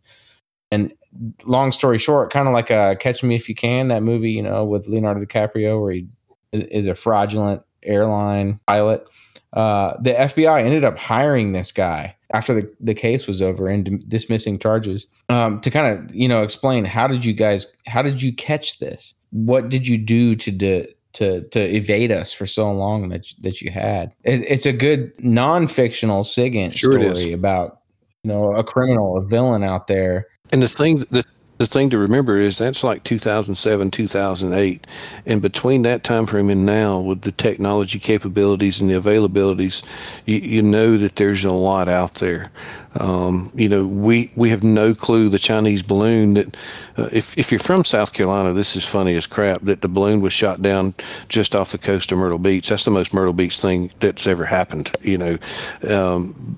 But we have no idea what signals intelligence that balloon was collecting. No idea. You know, you have no. It's out there. The capabilities are endless. If what I can do with a $30 SDR receiver, knowing those capabilities, you guys have seen the videos. We've talked about it. What could I do with a couple of $1 million in technology? Yeah, what kind of capabilities do these nation states have if this open source software exists? What does DARPA have that we don't know about? You know, not just DARPA, but any nation state out there in the world. You know, especially China. They're known for ripping off technology, and we're known for giving it to them. So, you know, it's. I think there's plenty of cases that are out there for SIGINT that you look at. You know, look at the history of the U.S. I mean, that's how we turned the tide of World War II, was we cracked Japan's encryption code, identifying that Operation AF was actually Midway Island. So, you know, there's plenty of cases out there. The Enigma machine that was captured during a submarine. That's right. The British. Yeah, and I forget all the details of that, but yeah, they ended up they captured the Enigma machine, and at the same time, simultaneously, there was a British effort to decode the Enigma signals, and they were able to break through enough of the encryption to where they could figure out key pieces of the transmissions. Yep. But you know what's interesting about that? Both the U.S. and the British, they didn't want to reveal to the Germans that they had cracked the encryption. Mm-hmm. And so they couldn't act on the intel that they had gathered. So they had to be very selective about what kind of reaction do we have here, because we need to be able to decode this. Otherwise, they're going to change their crypto, and we're not going to be able to hear it again. That's correct. So, you know, a moral of the story is, you know, even though you're using encryption, you don't know what's being intercepted and what's not. You know, I got a few posts out there that talks about SOPs. Even if you're using encryptions, you still need to be using brevity code. You still need to be using call signs. Yes. You should never use actual grid coordinates or anything like that over radio, even under crypto. You know, there's SOPs that you need to implement that safeguard all of your information. And it's a lot of fun. You know, if you're just starting out with your signals intelligence, I recommend just a cheap handheld scanner that can scan analog signals. There's still a lot of analog stuff that's out there. It would really surprise you. And it's, if you live near a metro area, that's the best place to go, is to go listen to the FRS, GMRS, MERS, things like that, because FRS is legal to use for business purposes for using actual FRS radios. So lots and lots of restaurants, lots of places use those things. So you can start learning what belongs and what doesn't belong, and that's what we do. Now, speaking of FRS and business use, I'm curious to know what kind of experience do you have with land mobile radio, LMR, outside of public safety use? So when I retired in December, I went to work for a company and managed as a multi-state radio system, Next Edge. We got a lot. I'm trying to think how to explain it. It's LMR is pretty much the same, whether you're doing public safety or you're doing business industrial. It just depends on the systems you're using, whether you're using trunk, conventional, the modes you're using, because P25 is not exclusive to government. There are some business users that use them, not many because it's so expensive. More often than not, you're seeing analog or DMR, and then you're seeing an increase in NXDN and NextEdge systems as well. The NextEdge systems, especially the 6 1/4 systems, just have so much better coverage than anything else that's out there. They really perform, and we've got numerous conventional systems that have helped put up and helped maintain over the years that are in the LMR business band as well. There are also, if you and your group, you're looking for frequencies and you're like, man, I'm just not sure, if somebody owns a business, an LLC or something like that, you can apply for frequencies in the business industrial pool and legally have those frequencies and operate on them. So there's lots of capabilities out there and lots of places you can be. Yeah, that's really cool.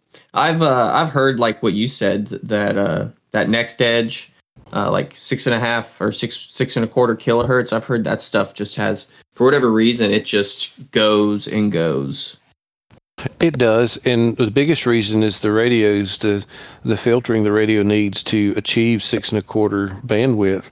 It just cuts out so much of the noise, and on the receivers, it cuts out so much of the noise and the interference that it's more of the pure signal that gets through. And in my testing and in trials, if you compare as close to apples and apples as you can get, a P25 signal, which is a 12.5 kilohertz, DMR, in my testing, DMR went out of range first, followed by P25, followed by 6.25 next in. And the reason DMR does it is because it's TDMA. The further away from the time source it gets, the more trouble it has keeping that time sync in place. Yeah, when you lose that time sync, you lose everything. Whereas, like the P25 and the next edge is like a continuous carrier. It is. It's FDMA, frequency division, multiple access. Yeah, that's really cool. Have you messed with SDR trunk at all? I have not. Tito. So funny story about Tito. I am Tito. Oh, sorry. My bad. Funny story about you. My bad. So funny story about you. When I posted the DSD Plus and we spent all afternoon chatting out back, I had no clue you were the guy on this podcast. I'd been listening to the podcast for a couple of days, and really? Yeah, no, I didn't have a clue. I was just like, man, hey, here's somebody who needs some help. Let me help this guy out. And and then I'm riding down the road and I'm listening to the podcast. Yeah, I was at Tacticalcomms, spent all afternoon with him. I'm like, no freaking way. I know that guy.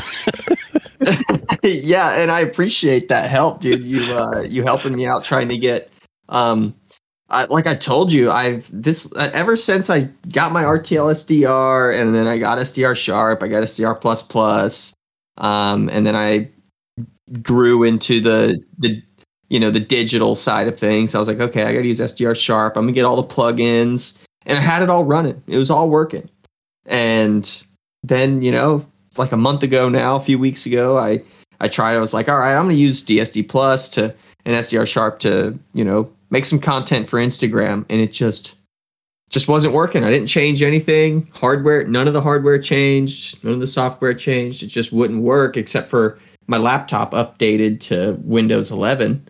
And that's my conclusion, because I went through everything a dozen times and it just wouldn't run. But I got my Panasonic FCM1 running Windows 10 Pro, and I just, got a flash drive because this is an air-gapped machine. I got a flash drive. I literally took my SDR Sharp with the plugins from this laptop that I'm using right now, flash drive, transferred it, the whole folder and everything. Nothing changed. Transferred it to the FCM1 and it runs. That's awesome.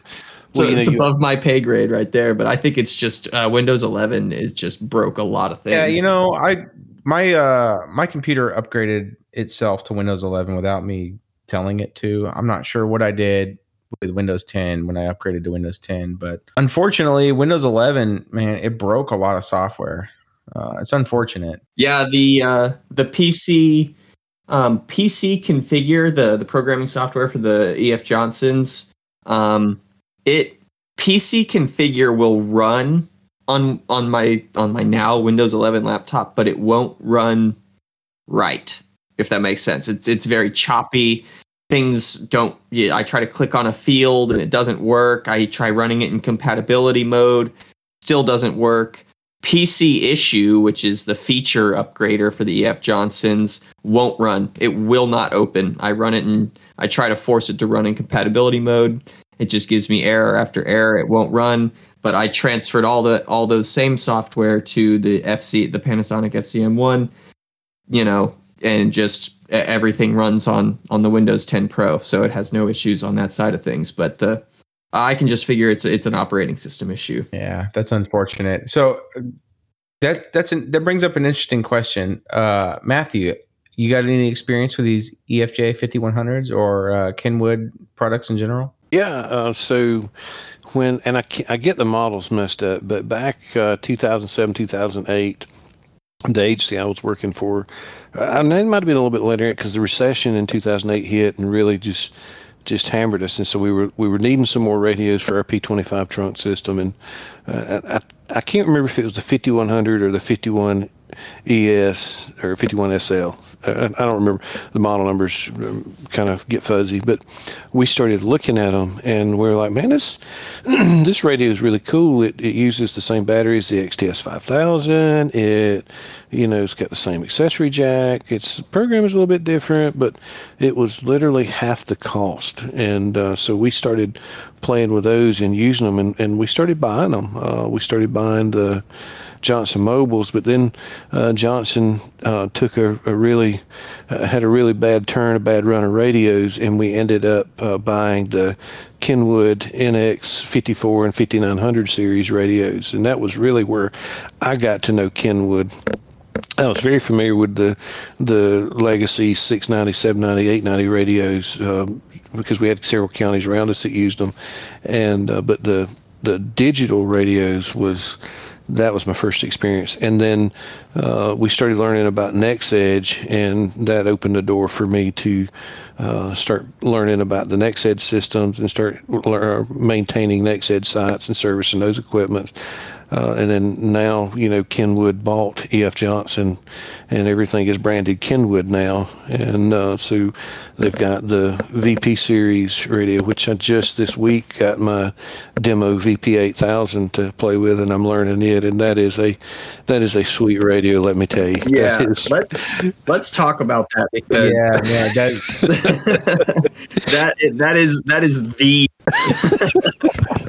the holy grail. It's not dual, it's all band, isn't it? Yeah, it's all band. The VP. So what, it does VHF, UHF, 7-800. Does it do 900? It does not do 900. It does VHF, UHF, 7 and 800. DMR is not out yet. It's supposed to be coming out June, July. It's a software upgrade. And then the next year to 2 years, it's going to also include NextEdge in the radio as a software upgrade as well. Okay. I got another question for you. So the VP 8000, it's coming out. We've all heard about its capabilities. We just touched on them just now.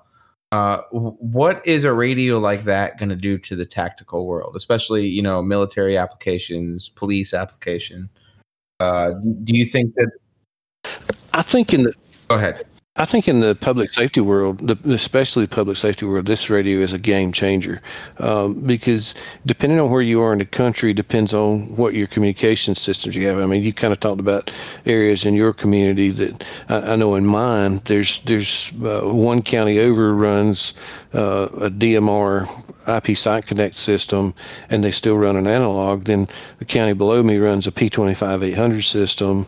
The county, there's one radio, and when you're looking at P25 radios commercially new are expensive, and this one radio is less than the cost of several reputable single band P25 radios, and has all of these other features. So you literally could program I literally could take that one radio and be interoperable with every single person around me, every single agency around me with one radio.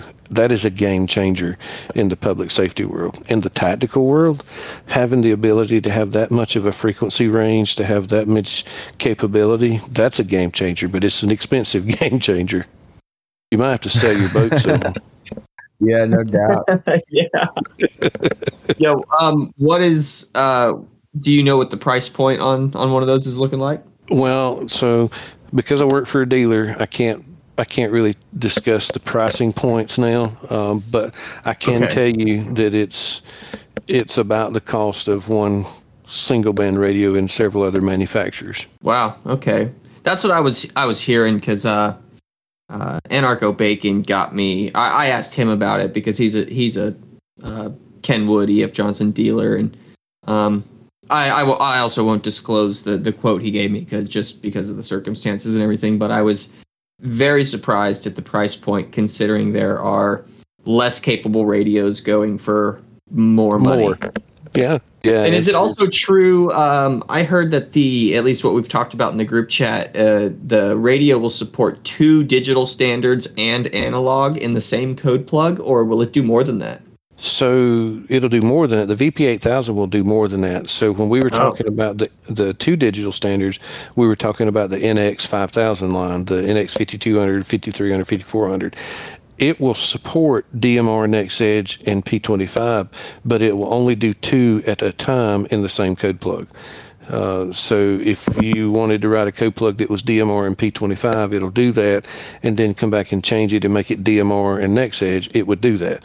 It will only do 2 at a time. The VP8000, once DMR and Next Edge is released and you can get it upgraded into the radio, it will do all of them in the same code plug. It'll do everything and analog. That is something else. I'm talking to him about the kitchen sink. What kind of spillover do you think LMR is going to have into the civilian world? Specifically the ham radio, but not specifically the ham radio. How is this kind of technology that's coming out? It's very versatile, very adaptable. It's very multifaceted. How is that going to impact the ham radio market? Do you think that there will be much of an impact? It's kind of hard to say because, the ham radio market and the LMR world kind of go out and back with each other over the years. If a lot of people don't realize it, but automatic vehicle location services actually started with ham radio doing packet locating, what's now known as APRS.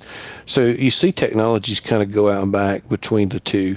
Obviously, when commercially available equipment such as like the XTSs, 15 years ago, we couldn't afford to buy XTS 5000s on the used market because they just wasn't readily available. But now you're buying them for $150, $200, $250, whatever you're buying them for. So I think you'll see the same thing in the ham radio world. I also think you're going to see ham radio manufacturers start to push out more features and more robust capabilities with not just dual band, but you're starting to see more tri-band radios.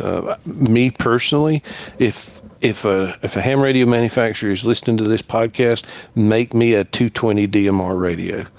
The 220 band is an awesome, amazing band. Make me a 220 DMR I would also radio. love to see that. Assuming, I don't know, would the FCC allow that? Would be like cool. That? Yeah, I don't think it's a legal issue. It's just there's not a market for it. But they just don't know that there actually is a market for it, because that would be awesome, because 220 gives you that really nice in between performance of VHF and UHF. So it is a nice middle ground. So here's another question for you. Talking about FCC, what they allow, don't allow. This is kind of a hot button issue, especially in the MCOM, TACCOM world, because we are definitely known to bend the rules and exploit loopholes. But what's your opinion on the FCC? So they're kind of like the uncle you wish you never had.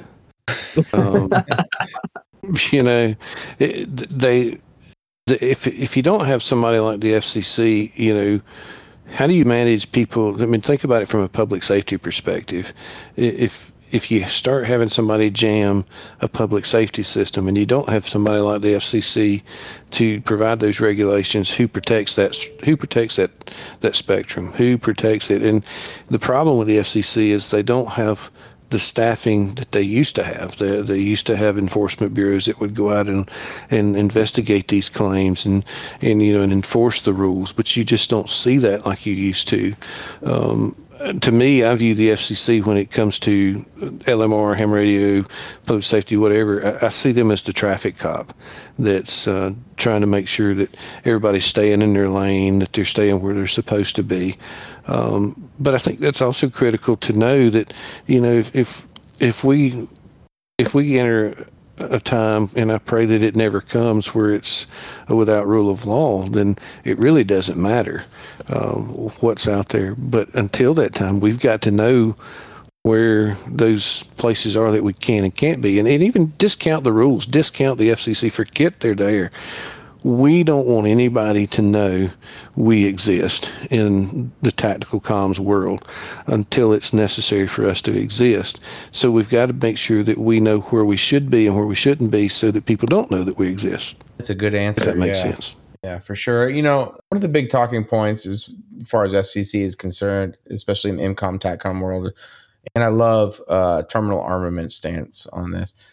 FCC is the communications equivalent to what the ATF is to the firearms community. There's and here's how that kind of comes in. Obviously, yeah, there needs to be some regulation, or it's going to be just the wild, wild west on the radio, and everything's going to be like CB, which is a shit show. I like shit shows. I like shit shows too, but I don't like a shit show everywhere. There's got to be some kind of law and order. And, where do you draw the line with that? It's a double-edged sword. The FCC, they say you can't encrypt radio frequencies unless you're an LMR and you have a Part 90 license. Well, as far as freedom of speech is concerned, that's kind of a freedom of speech violation, because you can encrypt your email, encrypt your cell phone traffic. There's a lot of other voice encryptions that you can do. You can have a Telegram chat that's encrypted. You can have a Signal chat that's encrypted. So what's the harm in encrypting ham radio, VHF, UHF, HF? It's a slippery slope, but it's a valid question at the same time. Well, I think it is a valid question, and I think you've mentioned it, and we've talked about it on the chat some. Anytime you mention encryption in the ham radio world, heads explode, and they're lighting torches and getting ready to burn you at the stake. But a lot of hams don't understand the why. For those of us that have been a part of fighting the fight to keep spectrum, because the one thing that I would say the FCC is interested in is they like auctioning spectrum to people that have lots of money, the organization have lots of money, and so the ham radio spectrum is somewhat protected from that until we give it up. And so people like me who say, all right, look, let's slow down here a little bit. Let's think this through a little bit. It's because of some of those fights that we've been a part of to protect that spectrum. I don't view them as the ATF of the First Amendment. I view them a little bit different. They're almost non-existent to me. I look at what's out there for me in so many other places to be able to encrypt, to be able to hide. Ham radio to me is just the spectrum where I can go and learn to perfect my craft. And when I perfect my skill in my trade and my craft, I can come back over to LMR and just add the encryption to it.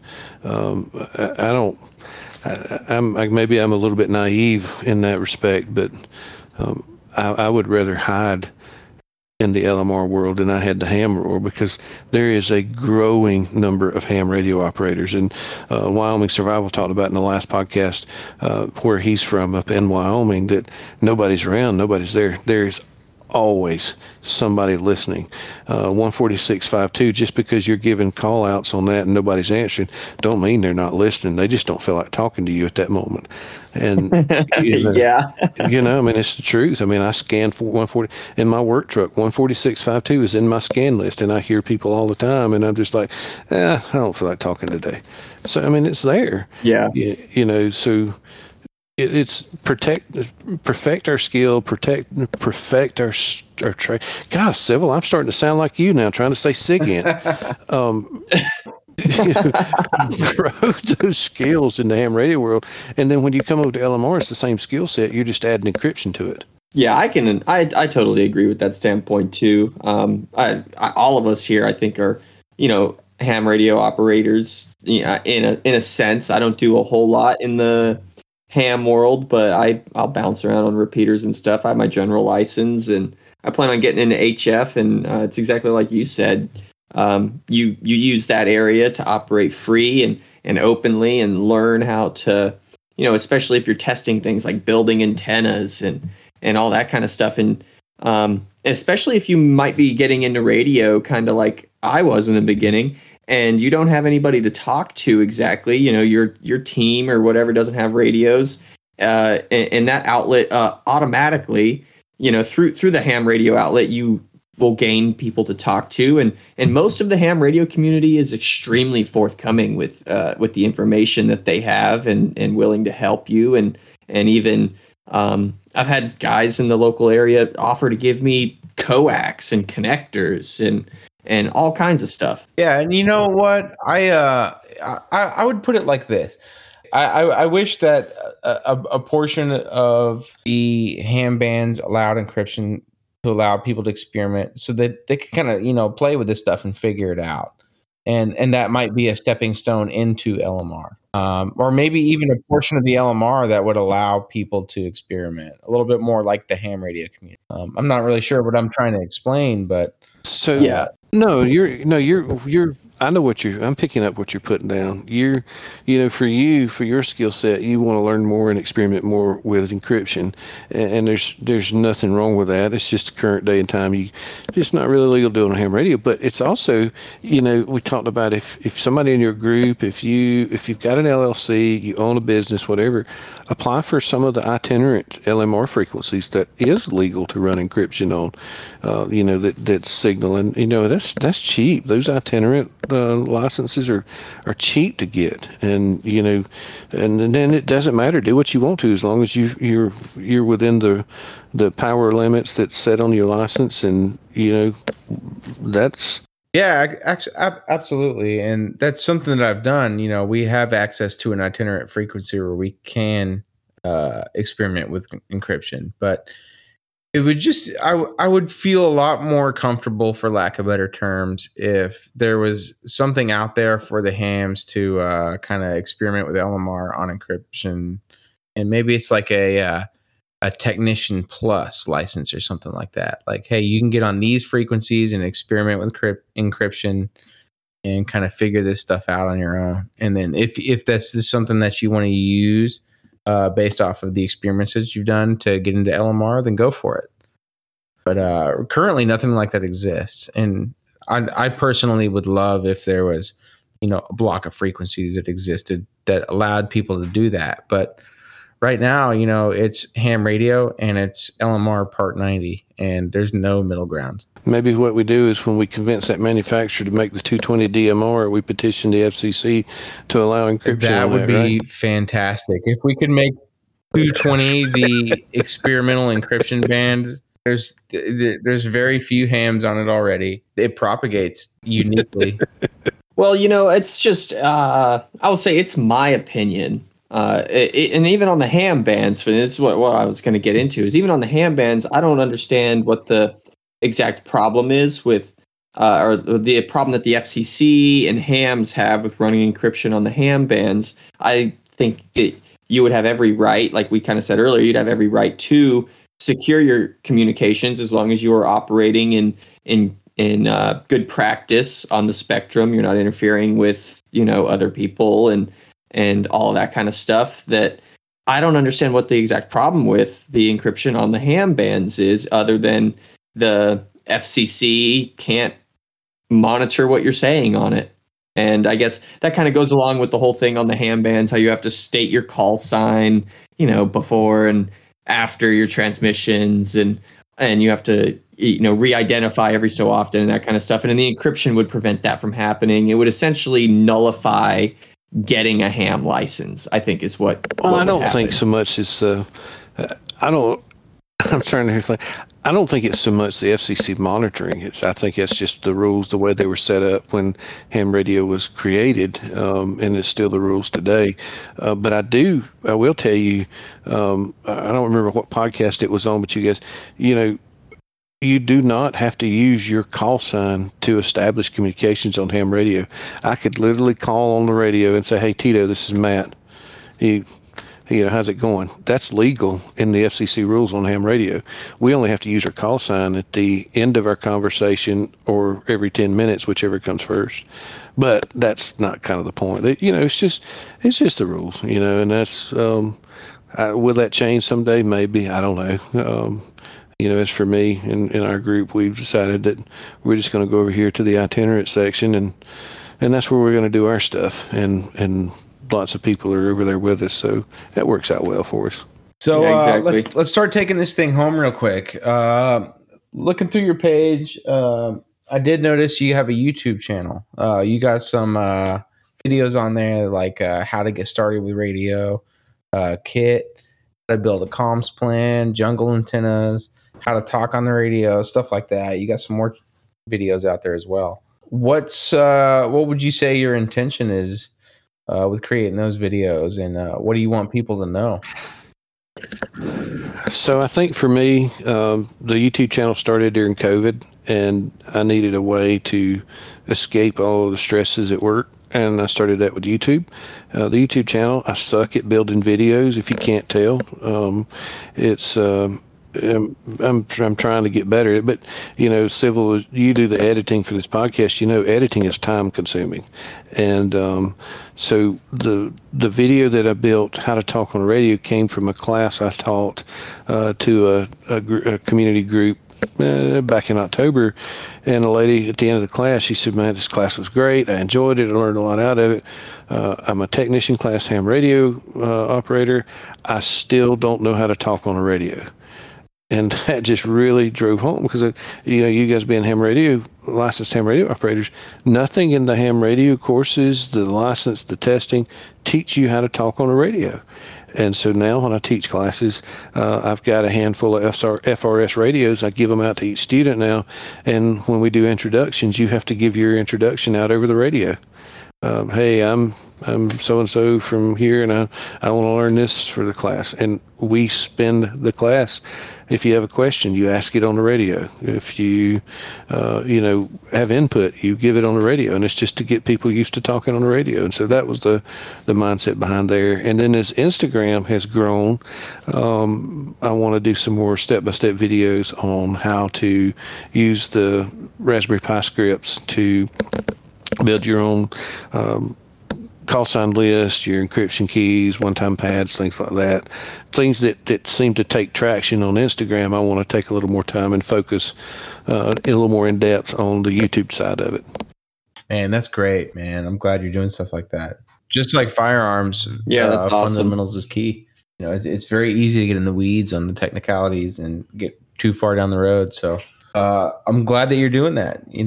I've tried to make some of my posts similar content. I very well could and probably should back up a little bit and hammer down a little bit of more fundamentals and stuff like that. But glad you're doing that, man. I will say you guys are encouraging me, watching you grow and watching you learn, watching you share your experiences on Instagram. That's so encouraging to me, and it's encouraging even more to see how many people are starting to come up and start sharing their experiences, because we can learn together a lot better than we can learn by ourselves. Yeah, no doubt. I totally agree with that. And that's like the whole like interaction this last week between like me and SIGINT Systems with the whole Motorola TMS thing and trying to what am I trying to say? Trying to mitigate the attack vector that he basically was using against the TMS system to ping radios because of the acknowledgments that the P25 radios use when sending packet data, and how that's all that, and how the headers and the radio IDs and everything are happening in the clear, and you can basically make an SDR pretend to be a radio in the network and trick the radios into pinging those acknowledgments without the radio users knowing it. And we basically just came to the conclusion that there's no good way to stop it from happening. You just the TMS system wasn't engineered for emissions control. It was engineered for, public safety and stuff to use a packet data system, because cops and federal agents don't have to worry about people direction finding them necessarily. They're a nation state with tons of infrastructure and backup. That's interesting stuff. It's good to have some challengers out there. That's part of the testing and research and development aspect of what we're all doing. I think we need to challenge each other, and challenging each other publicly is an educational platform in itself in many aspects. Iron sharpens iron. There you go. Shit gets worked out in the field. Sure does. Yeah. Well, hey man, let's wrap this up. Matthew, thank you for coming on. I really appreciate it. Where are we at? Well, I've had a ball. Thank you guys for the invitation to be here and for sharing some of my stories and helping get the word out. Yeah, absolutely, man. And we'd love to have you back on sometime. Oh yeah, we didn't even get to talk about his whole fire truck thing, and that's awesome. But I mean, we'll talk on that for like at least another 30 minutes. So we better just save that for next time. Yeah, let's make a little bit of a outline for next time we do this. We try to do that, and actually, I think we did pretty good this time. We did all right. So. Right on. It was awesome having you on, Matt, and I really enjoy the content you're posting. I'd say keep it up. I haven't checked out your YouTube yet, but I'm definitely going to check it out, and I'm going to pick up a copy of your book too, even though I have a bad track record of buying books and then they just sit on my dresser, but I'll get to them one day. Yeah, same. I'm definitely, once we hang up with the podcast recording, I'm going to go buy a copy, and looking forward to reading it. Thank you. I hope you enjoy it half as much as I enjoyed writing it, and it's a great time. And along those lines, buy the book Partisan Operator Journals. I think it's available on Amazon as well. It's another good step-by-step book. Right on, man. Yeah, we'll have to look into that. So, Matthew, Nice. Where can we find you? Mm-hmm. You can find me at Tacticalcomms on Instagram, Twitter. You can find it on my YouTube channel, Tacticalcomms, as well. And as we talked about earlier with my experience with Tito, I do answer my DM, so feel free to reach out. The pleasure is all mine. Absolutely, gentlemen. man. We appreciate you coming on so much and sharing your experience with us. It's been a very valuable conversation. All right, everybody. Y'all have a good night. Nice. Good night. Y'all too. Yeah.